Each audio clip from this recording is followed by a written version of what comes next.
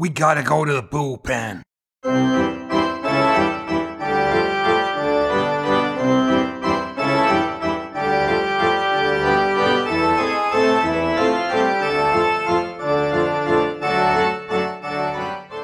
Welcome to the Highland Bullpen, the all-new podcast bringing America's pastime to Scotland's shores.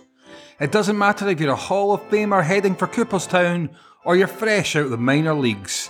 This is the podcast for you.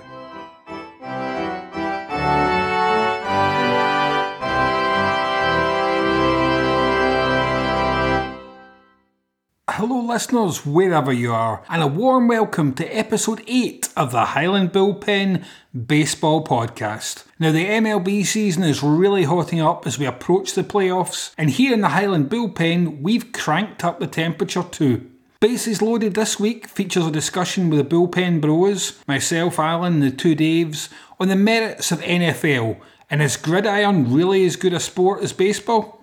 The 7th inning stretch quiz is reaching the end of its run as well.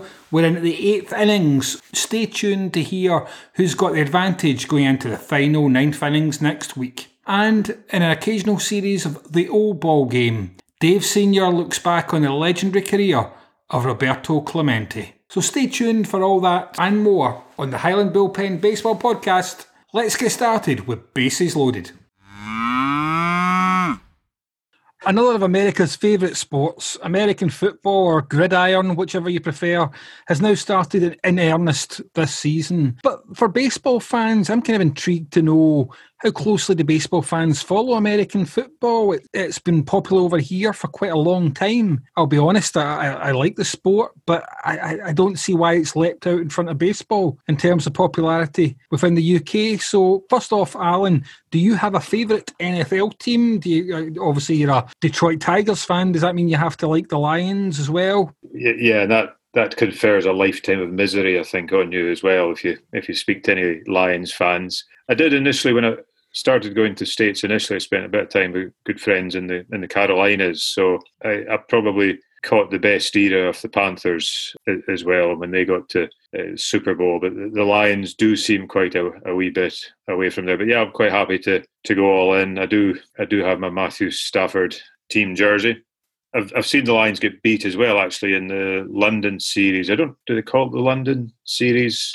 I'm now got baseball terminology on my brain. So I have seen the Lions get beat there. I've been a couple of times. I've been to a game at Wembley and a game at Twickenham. Games that sell out. They have, I think this year they had scheduled 4 London games for the NFL. Sky Sports have just announced a dedicated NFL channel in the UK. If you talk to any of our contemporaries or fellow sports fans, as a general rule, any of them talking about American football will go to, I love that word, gridiron. So as somebody who has enjoyed watching it, because it's a sporting occasion, it's something to go and see, but now buying into baseball, I'm intrigued as to what the NFL did to become such a big thing in the UK. We see plenty of people in the UK wearing NFL tops. You'll occasionally see people wearing baseball caps, and we talked about this with Jason, although I think a lot of them are tourist attraction things. So I'm interested in comparing the two games. I'm interested in understanding why people have bought into NFL and not so much into Major League Baseball. Well, uniquely then, Alan, you have been to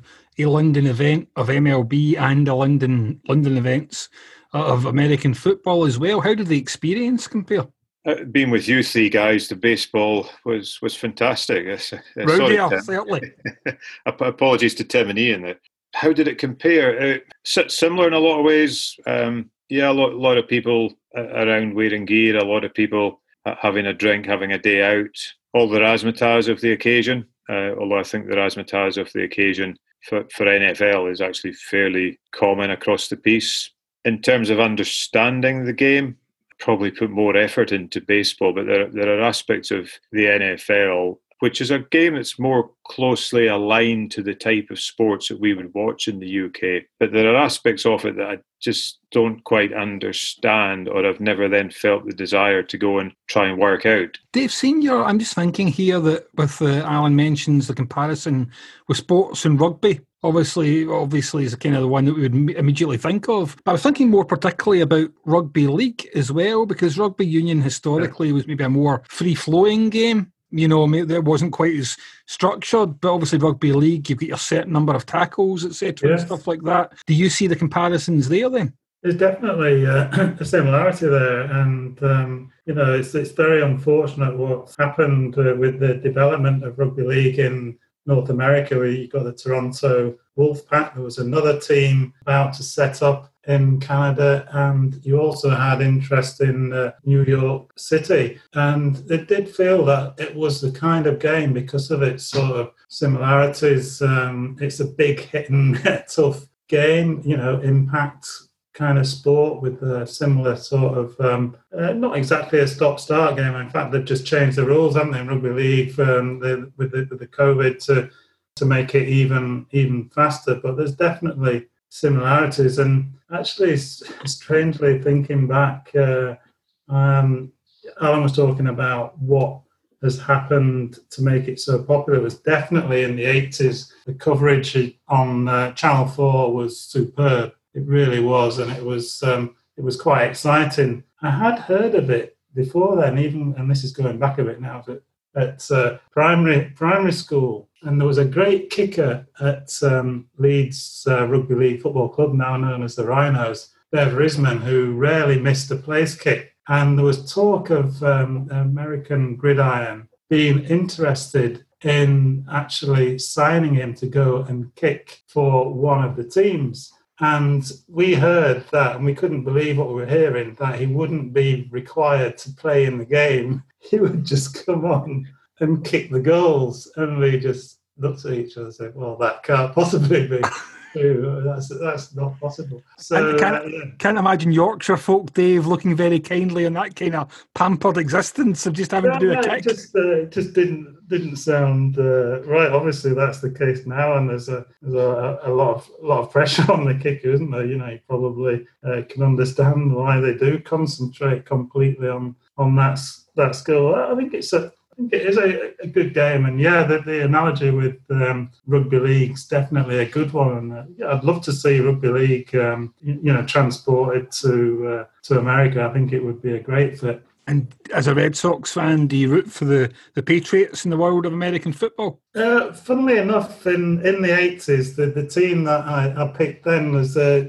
don't know why, I can't remember, it was the New York Giants. And I really quite liked them. And I'd never been to America until the early 90s. And we went to Boston and that's in 93, I think it was, when I first went to Fenway. And we took in a game it must have been an early season game at Foxborough. So this was 1993. Before the Patriots were, they've won 6, I don't know, Super Bowls, haven't they, in the last 20 odd years.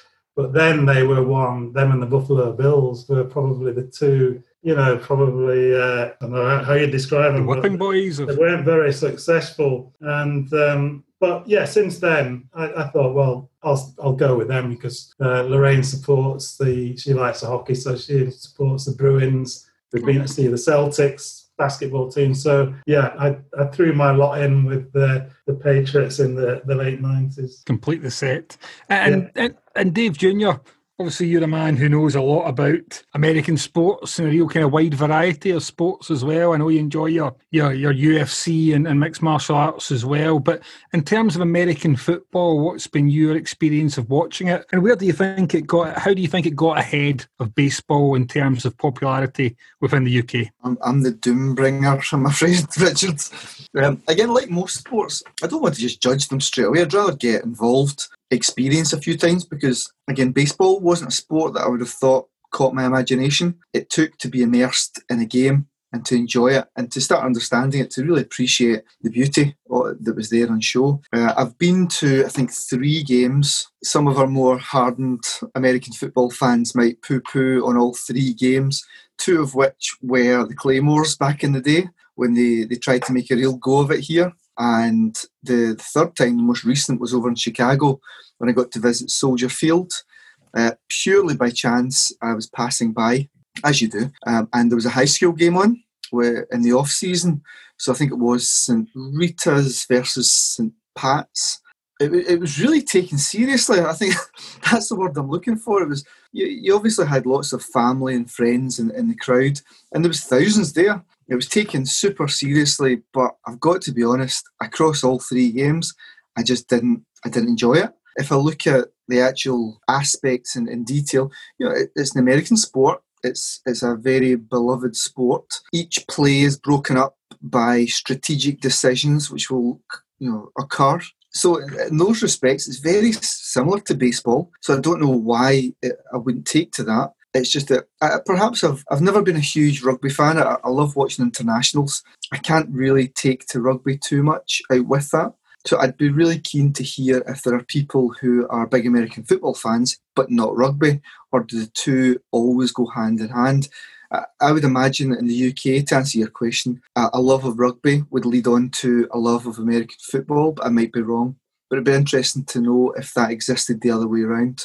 I think that's a really good point as well. One thing that always strikes me about the two, and I'm in no way denigrating American football, a fabulous sport and incredible athletes, I've always thought baseball seems a more natural sport. I've always thought there seems something really artificial about American football, even in terms of the 2-minute warnings, all the kind of ways that stuff seems to have been engineered, and sometimes for the benefit of television rather than the benefit of the game.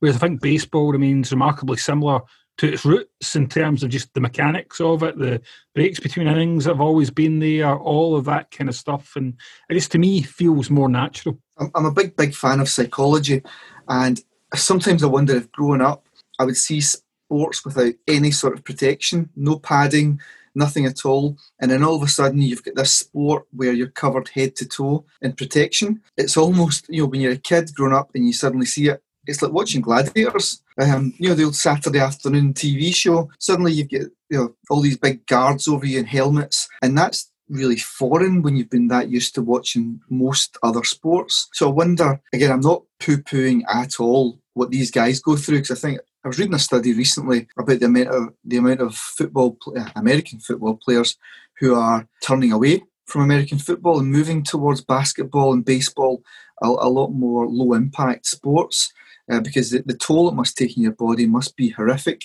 But I think when you're talking about the authenticity of a sport, perhaps the padding and the shielding takes away a little bit. It's just something to put out there. Yeah, one of the things I don't understand, a couple of things you touched on there, is like baseball, it's a stop-start game, but it's not sold as a stop-start game. In baseball, you've got 9 innings, and you've got both teams are taking their part of an inning. After every play, it's the same as after every pitch, but after every play in what is supposed to be a free-moving game, you're stopping, and then you're resetting the play, which seems a little bit sort of strange and contradictory. So it starts to become a bit more like rugby league, but I think in rugby league, there's not the same regrouping and what have you as you would have in NFL. So I find that it's just a little bit sort of strange. Intrigued as well in the psychology of, and David's talking about psychology there, of watching NFL, because for our TV audiences in the UK, it's a Sunday evening entertainment. So one of the things that's always crossed my mind was if I've sat down to watch a big Premiership game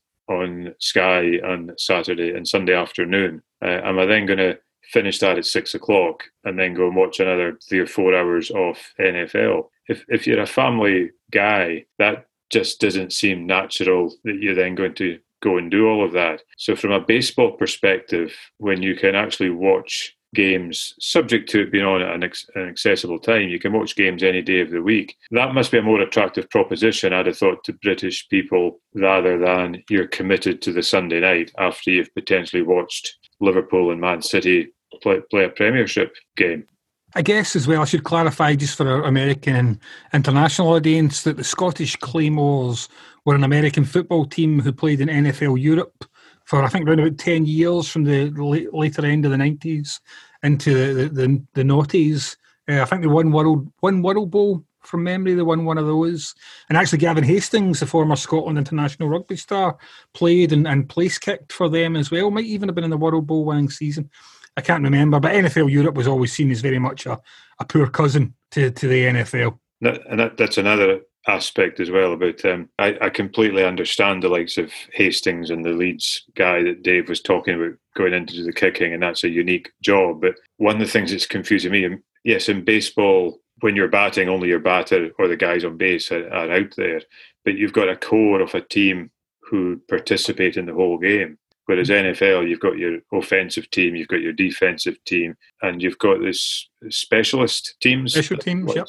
Special teams, the likes of the kickers. So that, for me, sort of breaks it up a little bit more as well. And that's maybe one of the things that I've sort of found harder to watch and understand. So interested if people are listening in for their perception and their thoughts on NFL versus Major League Baseball.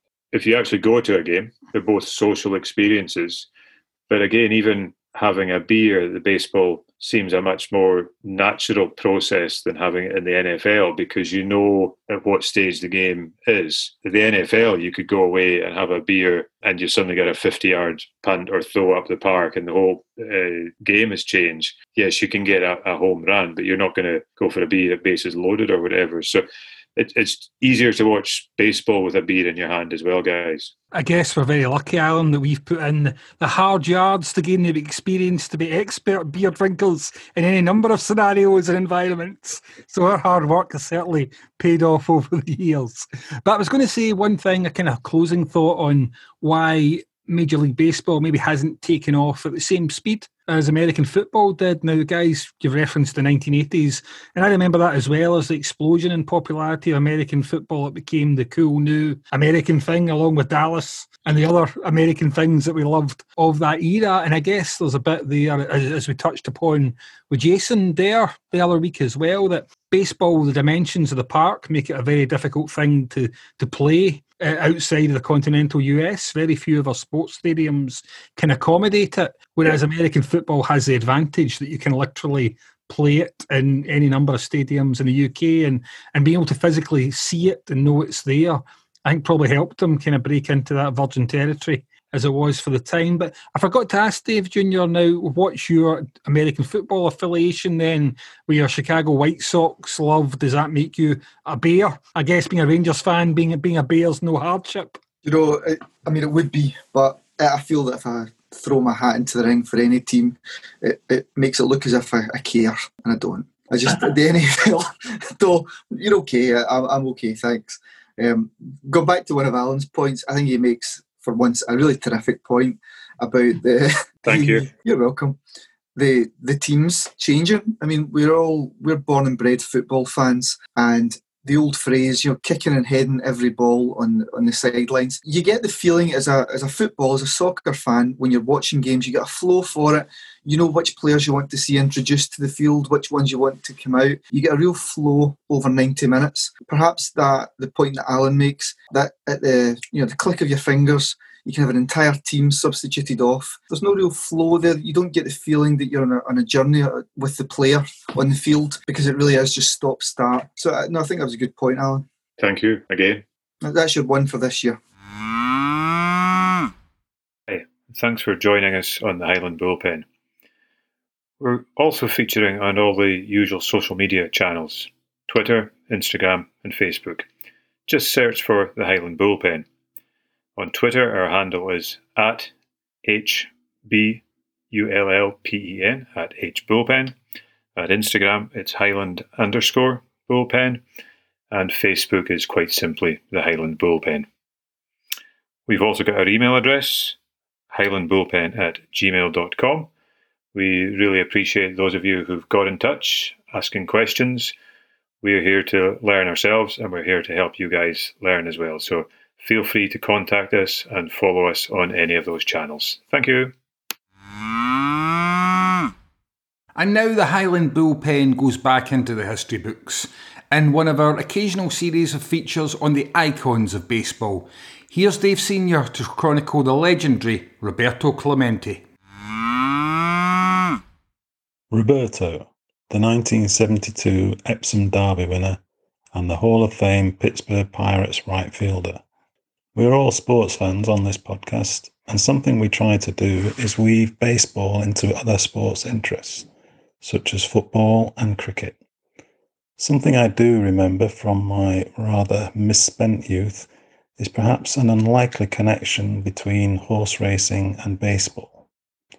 In 1972, the Epsom Derby was won by a horse called Roberto, and somewhere along the line I heard that the horse was named after a baseball star. I was unaware of the details, but it stayed with me all these years. Roberto was a thoroughbred racehorse owned and bred by John W. Galbraith in Kentucky, USA.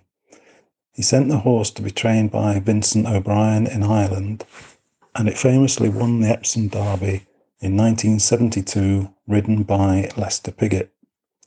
Perhaps its most famous race, though, was when it beat the mighty and still unbeaten Brigadier Gerard in the inaugural Benson and Hedges Gold Cup at York, now the Judgmont International Stakes, which will be run this year on Wednesday the 19th of August, incidentally. Galbraith made his money from commercial property development and had a long association with the Pittsburgh Pirates baseball team, acquiring majority control in 1950. He was their principal owner until 1985, during which time they won the World Series 3 times, in 1960, 1971, and 1979. In 1954, the Pirates signed, or rather drafted, Roberto Enrique Clemente Walker from the Brooklyn Dodgers. He had been a Puerto Rican professional baseball player with the Cangrejos de Santurce. Not sure of my pronunciation there, but a cangrejo is a crab in Spanish, so they are the crab sellers of Santurce. Santurce being a district of San Juan, the country's capital. He was spotted by a Dodgers scout, but ultimately ended up in Pittsburgh.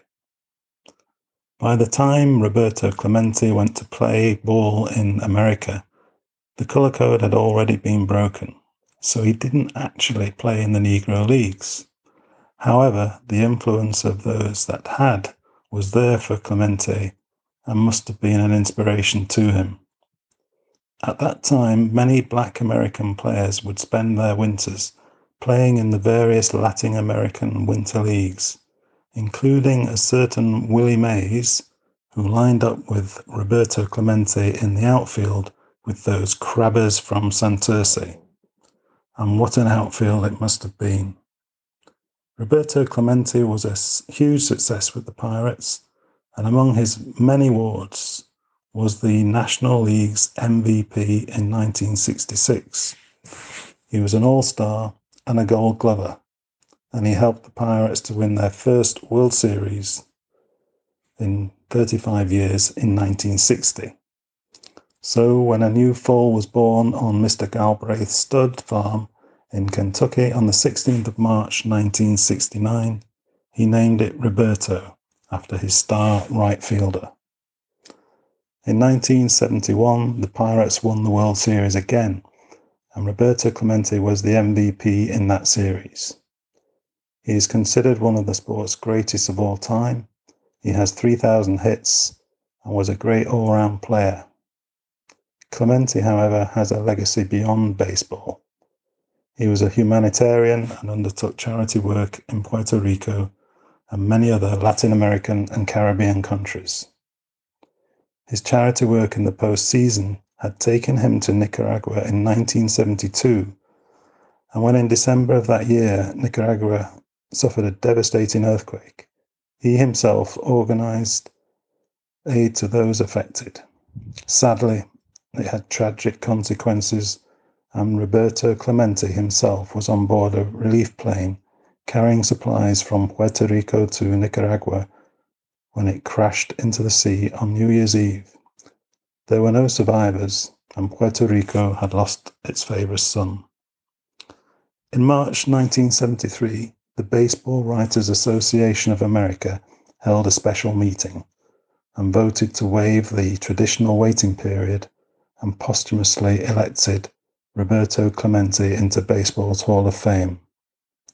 The Pittsburgh Pirates retired his jersey number 21, and also in that year, the MLB renamed their new Commissioner's Award, which had been inaugurated in 1971, as the Roberto Clemente Award. The award is given annually to a player who demonstrates the values Hall of Famer Roberto Clemente displayed in his commitment to the community and understanding the value of helping others. Recent winners of the award include David Ortiz and Derek Jeter, a fitting legacy to one of baseball's true legends.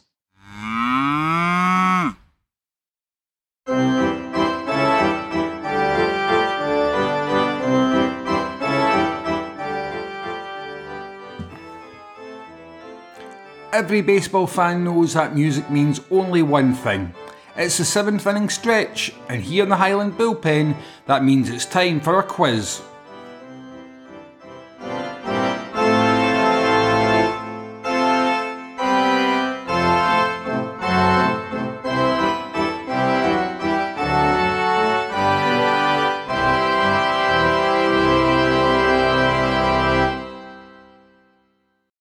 Okay, gentlemen, shall we have a go at this week's quiz? And we're going to have a different lead-off man this week, I think. Dave, if that's all right with you, what's your speed like on getting to first base? I've got a few questions on nicknames throughout the years, and this gentleman, and we've mentioned him a few times on this series, and no, it's not Ted Williams. I'll give you a clue straight. He had many nicknames. I think one we haven't mentioned was he was known as the Sultan, I've got to say this very carefully, the Sultan of SWAT, and he was quite well known for his home runs back in the early part of the 20th century, so pretty much exactly 100 years ago. We've mentioned him a while ago. I think it was one of Rich's questions to me the other week. I'm going to just go out on a limb. I can't put any real rationale behind this other than I'm thinking about the Babe.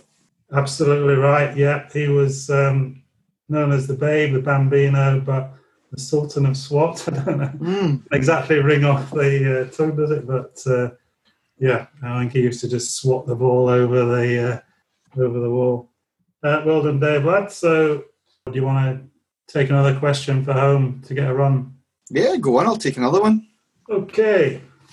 Well, actually, this was something that you touched upon last week, and it was about Cal Ripken Jr., who played in that incredible amount of consecutive games for the Baltimore Orioles from 1982 to 1998. I remember it kind of happening, and the guy on the Channel 5 saying, well, now we know the number to remember. And I couldn't remember it for years, and I finally found a way of remembering it. I know you know it because you said it last week. And being a man who likes roulette, I can think it's 2632, two numbers who are just around zero. So that's how I kind of committed that to memory. But because of this incredible streak, he had a pretty cool nickname. Can you remember what his nickname was? Is it Marvel related as well? It could be, although you did mention the Hulk? No. Spider-Man. He is the Iron Man. Absolutely right, Dave. Yeah, it's got you home. Well done, mate. Smashing. So, Rich, you ready yourself? Yeah, I'm feeling the pressure after Dave Jr. managed to get on the board. These are sort of quite good questions, but I think they're quite tricky because they're going back over the years. The first one's got a bit of a long intro. I'll give a few clues, and I like this one. So this son of Italian immigrants was christened Lorenzo Pietro Berra, although his name was anglicised to Lawrence Peter Berra. The baseball world, however, knows this New York Yankee catcher by a simple four-letter nickname. He caught for the Yankees between 1946 and 1963. I think he eventually managed and coached them. He's, I think his number was retired as well. It's one of those strange ones. I think his number was retired along with another guy from the Yankees who also had the same number. Any ideas? Well, hopefully I won't make a boo-boo, and hopefully I'll prove I'm smarter than the average bullpen bro. I'll go for Yogi Berra. Fantastic! Yeah, it's one of my favourite ones, and I've always assumed that it was to do with the cartoon character. I sort of, when I was setting these questions a while back, I had a look at it, and there's some suggestion that he was quite a striking-looking individual, quite a small guy. And he's a catcher, so he squatted a lot. And I think one of his teammates actually suggested that he looked like a yogi, sort of an Indian mystic. Is that right? Are they called yogis? Anyway, we'll move quickly on. Give you a chance to go for home. No, thanks, Dave Senior. I think actually the timing of it would mean that Yogi Bear, the cartoon figure, was named after Yogi Berra, actually, and that makes sense timing-wise, which hadn't occurred to me. Yeah, it could be, actually, yeah. Yeah, I wonder if that's very interesting. Yeah, I think the baseball Yogi predates the Hanna-Barbera Yogi, so I think that's... Yeah, he was certainly in the 40s, so my knowledge of cartoon characters is not that great, but okay, so we'll give you another one to go for home, and I'm thinking of so I don't know if you've heard of the famous Reggie Jackson, who he played for postseason for the Oakland A's and the Yankees between 1967 and 1981. I think he famously hit 3 consecutive home runs at Yankee Stadium, clinching the Game 6 of the 1977 World Series. And such was his quality during the postseason, he was given a famous nickname, which is sort of... I was going to do this the other way around and give you the nickname and ask for the name, but I'm looking for the nickname. And if you think about when the postseason comes down to the final games and the World Series, when that is played, his nickname is associated with that, if that gives you a clue or makes it more obscure. At least gives me a fighting chance. I think that at least puts me on base. I wouldn't have got near that otherwise, to be honest with you. The World Series is normally played October. Yeah, absolutely. now I'm in trouble. I don't know what the October person or October this would be. Well, I mean, that's kind of what he's called. His nickname is Mr. October. Mr. October, well, I don't know if that's close enough. I'll have to throw myself in the umpire's mercy. Maybe that'll get the fair to New York then for the decision. Yeah, we'll get on to the who is it that looks after those? Because they're still sitting, aren't they? Because occasionally you do see them phoning through a query on a call. So where are they? I think it is New York, isn't it? Dave Jr., if that's right, isn't it? New York's the kind of hub for the video decisions. I'm just really surprised that I'm not surprised that Richard didn't realise that meaningful games took place in October, given that he's a Mariners fan. Yeah, I thought the season ended quite a long while before then, to be honest. Yeah. I would point out the Mariners are still in with a live playoff shout against all my expectations. They're closing in 500 and actually they've got a real shout. I never understood that, but when I was in Chicago the year the Cubs won the World Series, I was there in October, and I couldn't understand. I was having a look at the various concessions selling T-shirts, and they were like labelled October Baseball, and I remembered thinking, this is just weird. Why do you sell T-shirts with a month's name on it? But I quickly worked out why and what it was for, but it's quite cool, the fact that it actually goes into a separate month and it can then be termed October baseball. Cool. None of us will make Mr. October anytime. Okay, well, Alan, your own questions. Sure. Let's see. So this is going back a bit as well to another famous player, and this is another Yankee. And in 1941, this Yankee center fielder, nicknamed the Yankee Clipper, had a hitting streak that lasted 56 consecutive games, which is still a record today. I don't think anyone really ever gets anywhere close to it, really. Can you name him without a clue? I'll give you a clue if you can't get it. Am I right in thinking his initials are the same? His two initials are the same? No, his wife's initials were the same, but which is going to be the clue. Right. Oh. He was. I was caught between two people, so I've gone. Well, I'll now go for hopefully the right one, which that famous pizza restaurant chain of Joe DiMaggio. Correct. Spot on. Yeah, amazing, really, to think 56 consecutive games. So yeah, that would be pretty much getting a hit in every one of the games of this regular season. I don't know. I think maybe Pete Rose had a good go at it. Right. Going back a few years. That's pretty impressive. Yeah. So if you want to go for home, this is quite tricky. It's a bit more recent, but still over 20 years ago. And these guys had a collective nickname, and they were going strong for the Houston Astros in the 90s. And there was 3 or 4 of them, sort of at least a quartet of hitters. Jeff Bagwell, Craig Biggio, I think his son is playing just now, Kevin Biggio, Sean Berry and Derek Bell. And they were fearsome hitters in the 90s. And they were given a collective nickname that I particularly like. And yeah, I would have no idea on that, Dave. Yeah, it's a bit of a tricky one. I think that talking in terms, if you look at the names, the surnames. What were the surnames?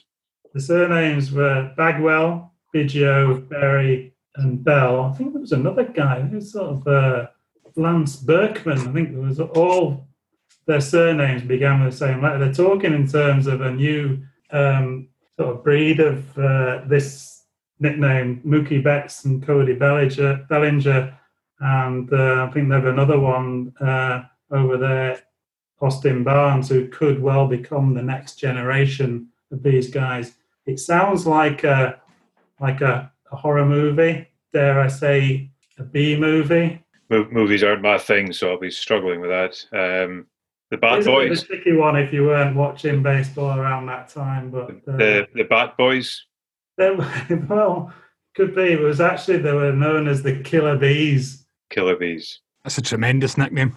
It was. They were pretty well. I mean, they were fantastic to watch. Really, really were. And anyway, yeah. So look them up. Worth looking for. So well done, Dave. You got a run there. Yeah, this is sort of the 8th inning, isn't it? We'll have to tot up the scores and see where we are. And next week, next round, call it a wrap for the first full quiz. Can I just check, has a verdict come in from New York yet? I know, I'd had to go to New York for whether I was getting my run or not. Yeah, well, looking at the scores, I think you're sort of way ahead. So that maybe they took that into account. But I was getting the thumbs down from New York. Sorry, Rich. That's fair enough. It was a bit of a stretch, and I think I definitely get tagged out before I reached base there. That's fine.